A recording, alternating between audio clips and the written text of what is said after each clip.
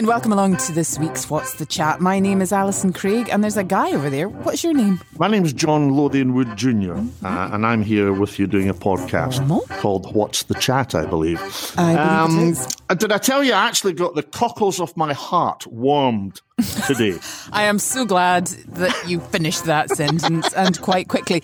And how did you get the cockles of your heart warmed Now, today? see, there's another phrase, cockles of the heart. I mean, is that like a winkle on your winkle or a cockle on your heart? Well, I don't know, as long as it's not a cockle on your winkle. Yeah, exactly. And talking about heart, I think we have to congratulate Mr. Stott. Well, we had Grant on the show last week, and as soon as the news broke that he's got a part in River City, he texted me, I'm so sorry, guys, I couldn't tell you about that last week because, he was sworn to secrecy, basically, wasn't he? Raps, yeah.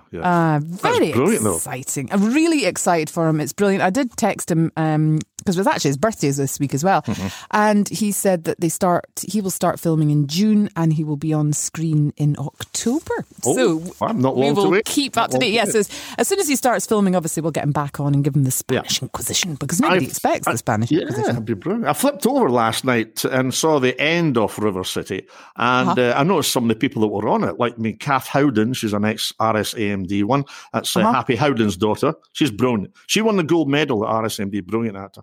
What? Hang on a minute. Happy Howden? He was a comedian. He was a sort of on-the-edge comedian. Happy Howden. He was in Acid House by Irvine Welsh. Oh, yeah. Yeah, he was in that. Oh, how interesting. And also Dynasty. And also on the cast was Jenny Black, who was in Local Hero. Mm-hmm. She played the barman's wife in Local Hero. And also Jimmy Chisholm, who was in Braveheart, which leads me to a story. And hang on, were you were at drama school with Jimmy Chisholm? No, I wasn't. I think Jimmy went to Queen. I can't remember. I'll just edit that bit out then. But I was at drama college with Jenny. Jenny was in Phyllis Logan's year, actually. But Jimmy Chisholm told me, I know him through a friend of mine, and he was telling me the story about how he got Braveheart.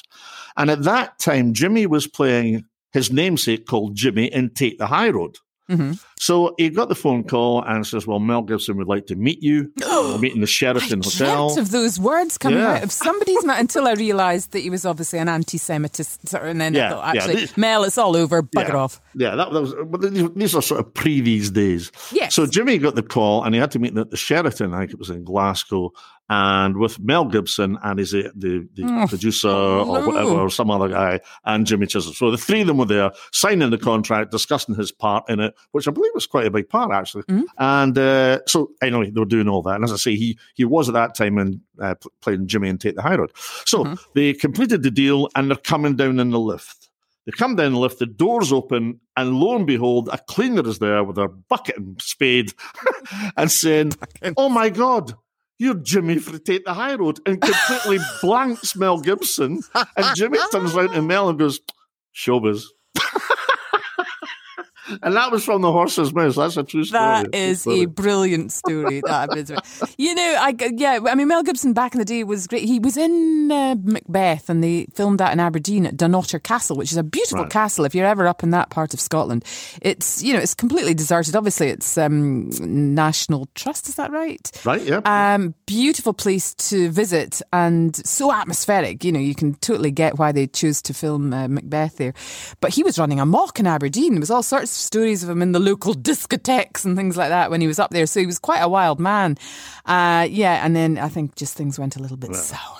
Well, while he was researching Braveheart, he was in all the pubs in Stirling, and he was listening to the accent and meeting all the locals and stuff like that. Apparently, at that time, quite a good guy, quite a nice guy. Yes, I know. Things changed, I think. I think things changed. Things changed. Yeah, he was in Lethal Weapon. I used to watch the Lethal Weapon That's movies, right. He was in loads of things, and What Women Want, which was when he his legs and things. That was quite funny. Yeah, he was good. So, but anyway, let's not talk about him because we don't like him now. Right, okay. We don't like him now. Okay. He's banned from the show. Okay. No, Mel, bugger off. We're not having you. He's at the door again, honest to God, in that Mad Max outfit. Turns your, I have to say, it does turn your, but no, it's not going to happen. So did you see today that a woman woke up from an operation speaking Irish? No way. Yeah, apparently this is a phenomenon. Phenomenal? Phenomena. This is phenomenal. It is phenomenal. And a phenomena, if it's true. It was on the news. Oh, well, that's true then. But I was talking to a nurse I know. I actually married her. I call her the wife. That now. one. Yes. And she calls you the cheeky sod that lies on the couch farting and drinking beer. It's a mutual respect. On a good day. But she said that it's happened before. She was involved in an operation, and when the guy came round, he was from a way up in Inverness. And all of a sudden he said, "Now, how are you feeling, sir?" "Well, I feel great now." He went into this Wild West accent straight out the anaesthetic. Took him months to get rid of it. Well, I did a narration once for a documentary, and it was about transplants. And they told various stories about people that had, to begin with, when people, the technology being able to do transplants was before the internet and before people could join on to online groups and things like that. So nobody could share their experiences. But this is a thing. If, for instance, and this was an example they had, it was a lorry driver had let's just say it was a lung transplant. Right. And when he came round, the lung he got had come from a poodle breeding flower arranger. And although he was still a large lorry driver, he had a sort of predilection for poodles and flower arranging after he got this lady's lung. It's true. So there is this, it's like what they call it, theoretically is cell memory. So there's something, if you get somebody's eyeball and they were a ninja killer, and you just happen to be, a member of the local, Women's Institute, then potentially you could be a ninja killer. What would happen if you got a porn star's nose? That just begs thinking where did about. That go? How did you go from that to a porn star's nose? I don't know. It just it's jumped just a bloke out at me. thing, isn't it? Just porn, just in your head all the time. Porn, day, night. I wonder if that. So if a transplant that you get, you take on the characteristics. Not all the time. Person. Not all the time. But yes, there is, and you used the word yourself. It's a phenomenon. I see. Phenomena. Interesting. Yeah, isn't it? Yeah. So there you go. Okay, it's top of the morning to you anyway, John. It's absolutely lovely. It's lovely to be speaking. Lovely. I am sitting here with my point again. I've been away. I've taken the plunge. I went to St Andrews for a couple of days. Very nice. It's the first time I've been away for a year and a bit, since March last year, and it was exciting, nerve-wracking, and it was amazing actually. Quite a lot of people out there. I mean, actual humans, which is if you're not used to seeing them, it's quite. I met a French-Canadian couple. Lovely. Hang on a minute. Are you allowed to come over from Canada for holiday? Are you? I don't know. I met a couple of people from London. I'm thinking, okay, that's nice, but just stay over there. Yeah. And there was a lot of students. The thing about St Andrews is it's full of very stylish kind of youngsters. And you go up there and you think, I love the young. The young are lovely. And by the end of it, you're so bitter because they're young and they're wearing the equivalent of their dad's coats, that they've got from a charity shop, and they look so stylish. And you're sitting there going, actually, I've got youth envy. How come her buttocks aren't hitting the back of her knees? Because she's not my age, she's her age. That sort of thing. So that kind of took the shine off the whole trip a bit. I have to be absolutely truthful. But, I got over it by eating my body weight in pasta and drinking rosé wine outside, which, if it hadn't been 9 degrees, I would have felt like I was abroad. Yeah. But as it was, it was a danger of getting frostbite and hemorrhoids. Luckily, I escaped without either. But so that was my first trip away, and so clench your buttocks and get on the road. There was a lovely restaurant, remember, up there. We went to, it was like a glass box, and it overlooks the ocean. It's seafood. It used to be the seafood restaurant, and now it's actually changed hands. So it's owned by an Italian family now, and it is still there. But I didn't like the whole insidey. I'm not quite ready to take the inside step. Right, yeah. Well, funny enough, when we went up there, we were talking to the guy and said, when the golf's up here, when the Open's up here, you must get some of the big stars. He says, I'll tell you a guy who comes here regularly is Jimenez, the Spanish golfer. Oh, and yes. he sits outside because he loves his cigars, he loves his fast cars, and he loves his red wine.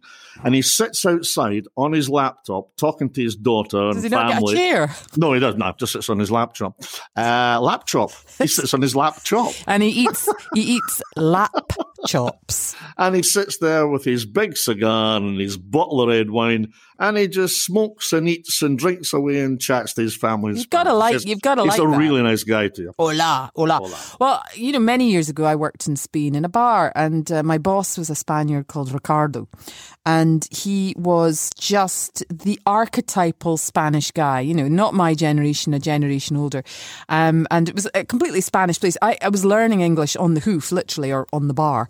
And he used to come in at 2:00 every day, just before 2:00 every day. He would have got a glass of red wine, he'd put the telly on.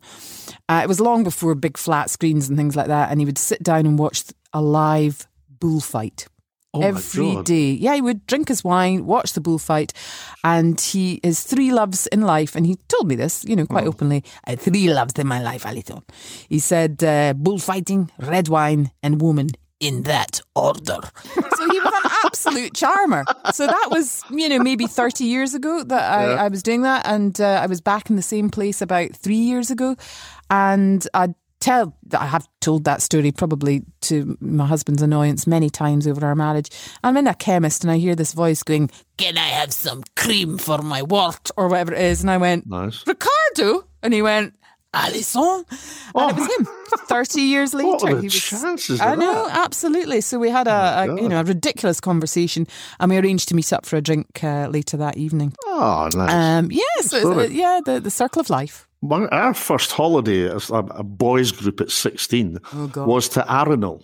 And we all went to Arenal. We stayed in the Arenal Park Hotel. I remember that. And I remember thinking the waiters looked really smart because they had yellow Simon shirts on with black trousers and a white belt. I thought, wow, that's what I'm going to buy when I get home so I can serve people drinks. Yeah, I'm aspiring to being a Spanish waiter. So anyway, we had a night out, and there were 2 main pools. Every bloody night, I'll bet. Well, they had a big night out in the actual hotel, and they had it was a Mr. Personality or something. Anyway, one person in our group won it, right? So we got a bottle of champagne and it was just cava or something. So we're all drinking away and we're all dancing away. Well, my mate Pete Thompson, he got a wee bit too drunk, bumped into the manager, who then promptly fell into the deep end of the pool. The manager fell in? Yeah. So he was barred from the hotel. He was chucked the manager? At the hotel. So he went to the local YMCA, and we had to take stuff from the buffet and take it down to him in the morning because he had no money and no food down there. So we had to smuggle food out. And I also remember one morning waking up and coming down the stairs. They had the brass rail coming down the stairs, and it was all dented in different parts. And I said to one of the waiters, I says, "What happened?" He says, "Oh, a guy fell from the 3rd floor last night. He was steaming." Right? And luckily he survived, but he hit the banisters all the way down. And just on cue, he came in. It was like a Monty Python sketch. He had the leg out like a Dalek in his wheelchair with a plaster on. And I says, "Is that?" He says, "Yeah, that's him. Idiot." He was lucky he survived. He didn't die. Yeah, absolutely. Yeah. That's so right. Arenal Park Hotel, fond memories indeed. Oh, yes. Check out that rail handrail situation. If it's metal, yeah, bloody hell, poor man. No, we were in used to get, you still do get a menu of the day there, but it was a menu for the equivalent of a $5, which I think was about 500 pesetas. Again, this is going back a long time. And you got a choice of 2, 2, and 2, so it was like a salad or a soup and a macaroni and a paella or a, ice cream or salad or whatever it was. I mean, fruit salad or whatever at the end. So anyway, it had the salad and it arrived and I tasted it and there was 2 of us. And I said, actually, this tastes like it's been kind of not, it's been washed in like soapy water, squeezy. So my pal said, actually, it does. And I went, do you know what? We'll just mention it to the waiter. So excuse me, sorry, the salad's a bit, soapy and the arms are going because obviously at this point, no words of Spanish. And he kind of nodded and he went off with the salad and he came back with another one and, muchas gracias. And you start eating it and I said, oh God, this tastes exactly the same. It still tastes like it's been washed in soap. So again, over to the waiter, I'm really sorry, don't want to make a fuss, but this just tastes like it's really, really soapy. So this time silently. He collected the 2 plates and he stomped off, and we waited and we waited. And about 5 minutes later, the chef came out of the kitchen and he had with him 2 plates of salad. The waiter was behind him with our main courses, and the chef came up with a plastic bag and he went, "The salad, there is nothing wrong with the salad," he said. So he takes 1 plate of salad, puts it in the bag, takes the other plate of salad, puts it in the bag, gets the steaks or whatever they were, puts them in the bag, ties the bag at the top, puts it on the table and goes, "Out." Oh, really? Yeah. So we had to leave. We had to leave. We had to pay for our dinner, and we had to leave with a plastic bag with the food in it. And I don't mean nicely presented. Yeah, no, it was Basil Fawlty special. It was extraordinary, but quite funny on reflection. But at the time, when you're faced with a maniac with a sharp knife and an evil eye, no, you just run away. I had a story. We were on the west coast of America, and we drove into. Oh God, we weren't in San Fran again. No, we weren't in San Fran. We weren't in San Fran. We're in San Diego. And what happened was we went over to Mexico for the day, right? Well, we didn't go to. I think we went to Tijuana or the other one. Can't remember. Stop the name dropping all these places you've been, please. So, John. I'll tell you. John. Yes, okay. Mexico. So anyway, we went into this restaurant. Tijuana. And we had some I fancied seafood. And it came in. It was a massive platter.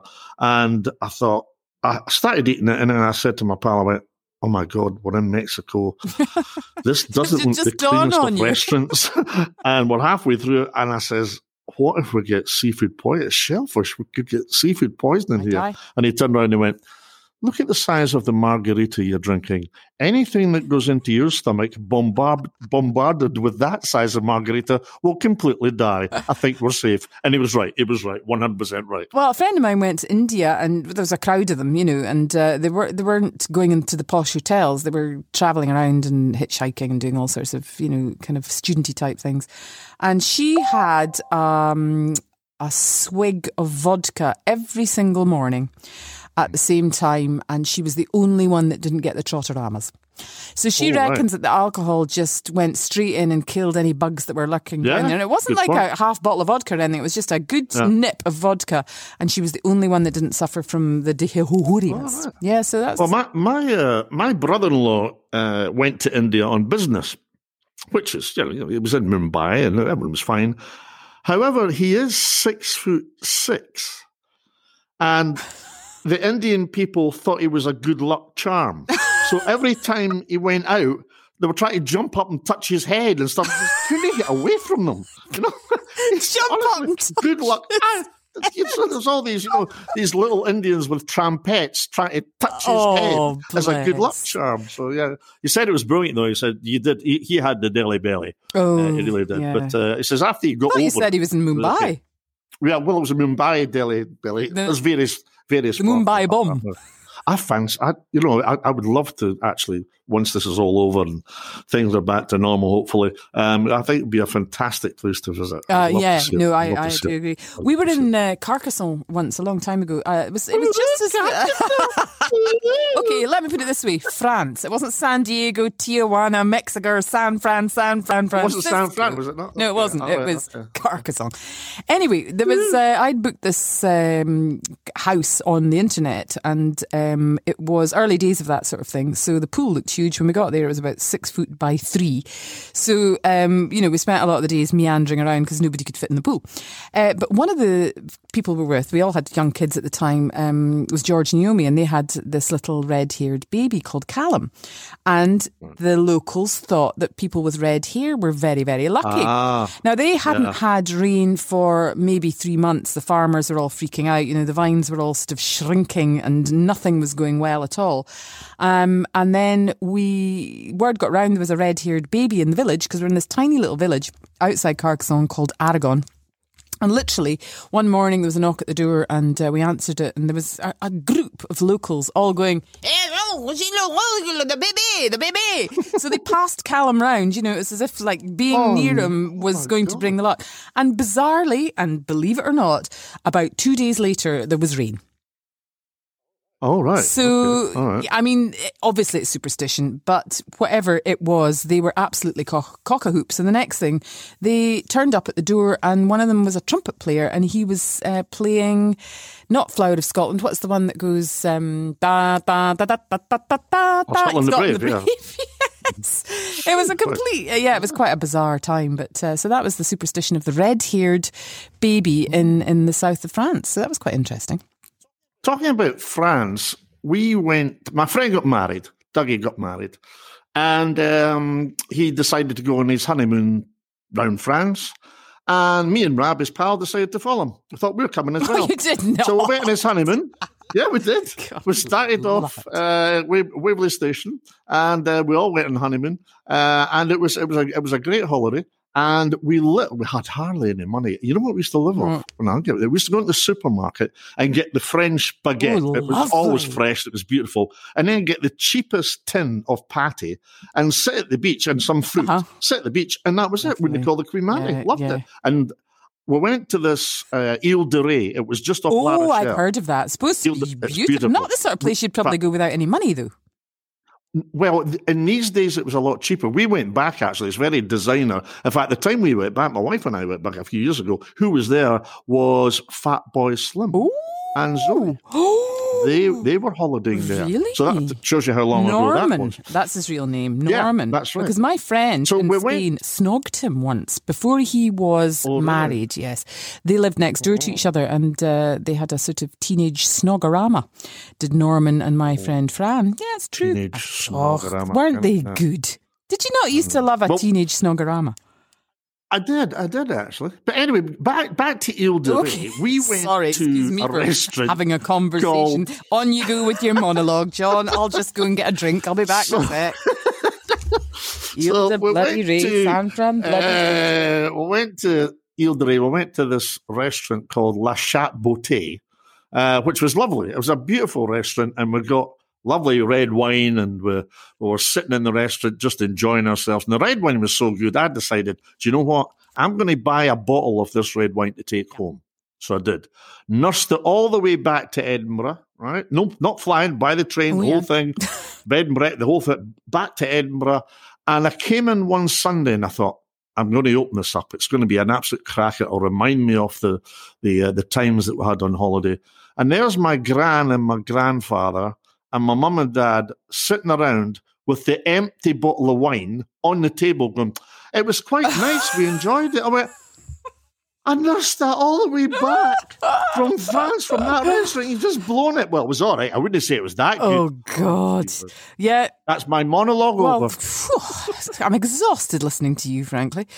Do you know, I was thinking next week, shall we have a guest on, do you think? Is it a guesty kind of week? Should we do that? Or do you want to just... We've got some crackers lined up, to be honest. Yeah, I think we should have one next week. Well, Elaine C. Smith is game to chat to us. So I think it'd be great to hear from her. She won a BAFTA a couple of years ago for Two Doors Down. And she's a hugely multi-talented woman. You know that because you were at college together, weren't you? We were in the same class at college. Then we came through to Murray House, and of course, she was a teacher as well at Firhill High School. She could tell us a few stories about you. Probably not a good idea to interview her. Before you became an American city and associated country name dropper. And also a podcast monologuer. Yes, God, you've got many strings to your bow, but you know the one that really impressed me most? What was that? Milk Monitor. Milk Monitor. I knew you would bring that back. I've got a badge that says Milk Monitor. Have you still got it? Actually. No, unfortunately. Actually, we were talking about being belted last week. Grant was back in touch saying that he got belted. Did you know why he got belted? No. For doing the Morecambe Wise, the Bring Me Sunshine dance across the playground when he should have been in line to go back into the school, and that's why he got belted. So I got belted for walking across the grass. He got belted for having fun. God forbid that Scotland were a Calvinist nation. You'll not be having fun. And you got belted for being in the wrong playground. I was in the senior playground instead of the junior playground. To hell with the corporal punishment. They should have brought back capital punishment for us. That's what we deserved. That's what you should do with 7-year-old children who are doing these shockingly awful things. So do let us know if you were belted for something and if it was, what it was, because I wonder if we can retrospectively sue the people that did it, because I think they quite enjoyed it, you know. There was also a theories that, you know, if you licked your palms beforehand, it wouldn't sting as much. Oh, really? You'd obviously get botulism if you lick your probably palms at a 5-year-old boy. If you put your hands on a hot radiator after it and probably burn your hands and get scalded, that would help. But none of them help. No. It stung like hell, actually. It's bloody But when you think about it, there was 30 of us in the class, right? And there was one bully teacher. We should have just all got together and belted him. Well, when we went to secondary school, there was a Latin teacher. I won't mention his name, but the rumour was, and I'm sure it was just a rumour, so, don't mess with him. He broke a boy's wrist while giving him the belt, which I think was obviously a lot of rubbish. But, see, it went round when you were in first, you were like petrified. Absolutely petrified. There was always one teacher that really was a terrifying thing, though, you know. Yeah. And I remember my dad, there was a guy, he said in his school, this is the Aberdeen Grammar School going back to the 1930s, and this guy had been in the First World War and he was damaged. And he used to sit, and they were all in rationing, so it must have been the late 30s, I think. Anyway, it was the time of rationing, and this guy always had chocolate. And the boys were all sitting there staring at this amazing substance, chocolate. And the man used to break off the chocolate into squares and he used to line them along the front of his desk. And then he used to lean back in his chair onto the back 2 feet of his chair. And then he would lean forward and deliberately pick up one square of chocolate and put it in his mouth. And all the boys would be watching. And it was like, this is torture. I've not had chocolate for 5 years. Anyway, eventually they had enough of it. So my dad and his brother, there was 5 of the boys, 5 brothers. My dad and his brother went in and they put casters on the back of the 2 back legs of the chair. So ingenious. So obviously he came in, did the chocolate trick, and as he leaned back to eat the square of chocolate, the whole thing went skyper-dib and the man hit the deck at speed. Obviously now he'd probably have been expelled and perhaps put into Borstal and never allowed back into the education system. But in those days it was like, okay, fair dues, you can all get a bit of chocolate. No. They used to, I remember the belt givers, there was sort of a top 10 belt giver list in the school who you never wanted the belt off of them. But what one of them used to do was, and this was the first time we entered into his classroom, and he had pieces of chalk lined up. And we were all just going in to take our seats, which we did. And he would take his belt and thwack the living daylights out the chalk so it spurted all over the place. And this was like a macho thing saying, don't mess with me. Don't ever mess with me. And we didn't, to be fair. We didn't. But I mean, you were a teacher for many years, a drama teacher. And I mean, how would you discipline the kids then? Because obviously you wouldn't go down that route because it's completely unreasonable, unacceptable, illegal. And, you're not a psychopathic bully. So how would you? Well, I mean, you can always do the detention, right? But the one that used to get me, and actually, I pinched this from a school when I was teaching there, and I saw them do it, and I thought, this is a great idea. And it was, if a kid was really, you give them a few warnings, like, 1 warning, 2 warnings, 3 warnings, and then just say, right, if you remain behind, just come into my office just now, and we're just going to phone the parent, and give them the phone and say, can you explain why the school is phoning you? Gosh. Which actually is... they're going to get hell when they get home if that happens, and the majority of times. Sometimes you got the phone handed back saying, didn't listen to that teacher, let me have a word with him. Sometimes you got that. Yeah. I was going to say, I would imagine it would be a bloody difficult thing to manage that, definitely. But the belt was long gone when you were teaching. Yeah, oh, goodness. Long really? Gone. Well, I got the pointer. I got the cane over my backside. That's what we got in primary school. Pointer? Which was really I've never had that. But the pointer for the boards. Yeah, we got that. That was a thwacker over the backside. That was so... But these days are gone. Thank goodness, God. I know. The children are safe going to school now. Well, they're certainly not going to get assaulted by the teachers. It's just other pupils, obviously, what to worry about. No dark sarcasm in the class. That's right. Yeah. Hey, teacher, leave those kids alone.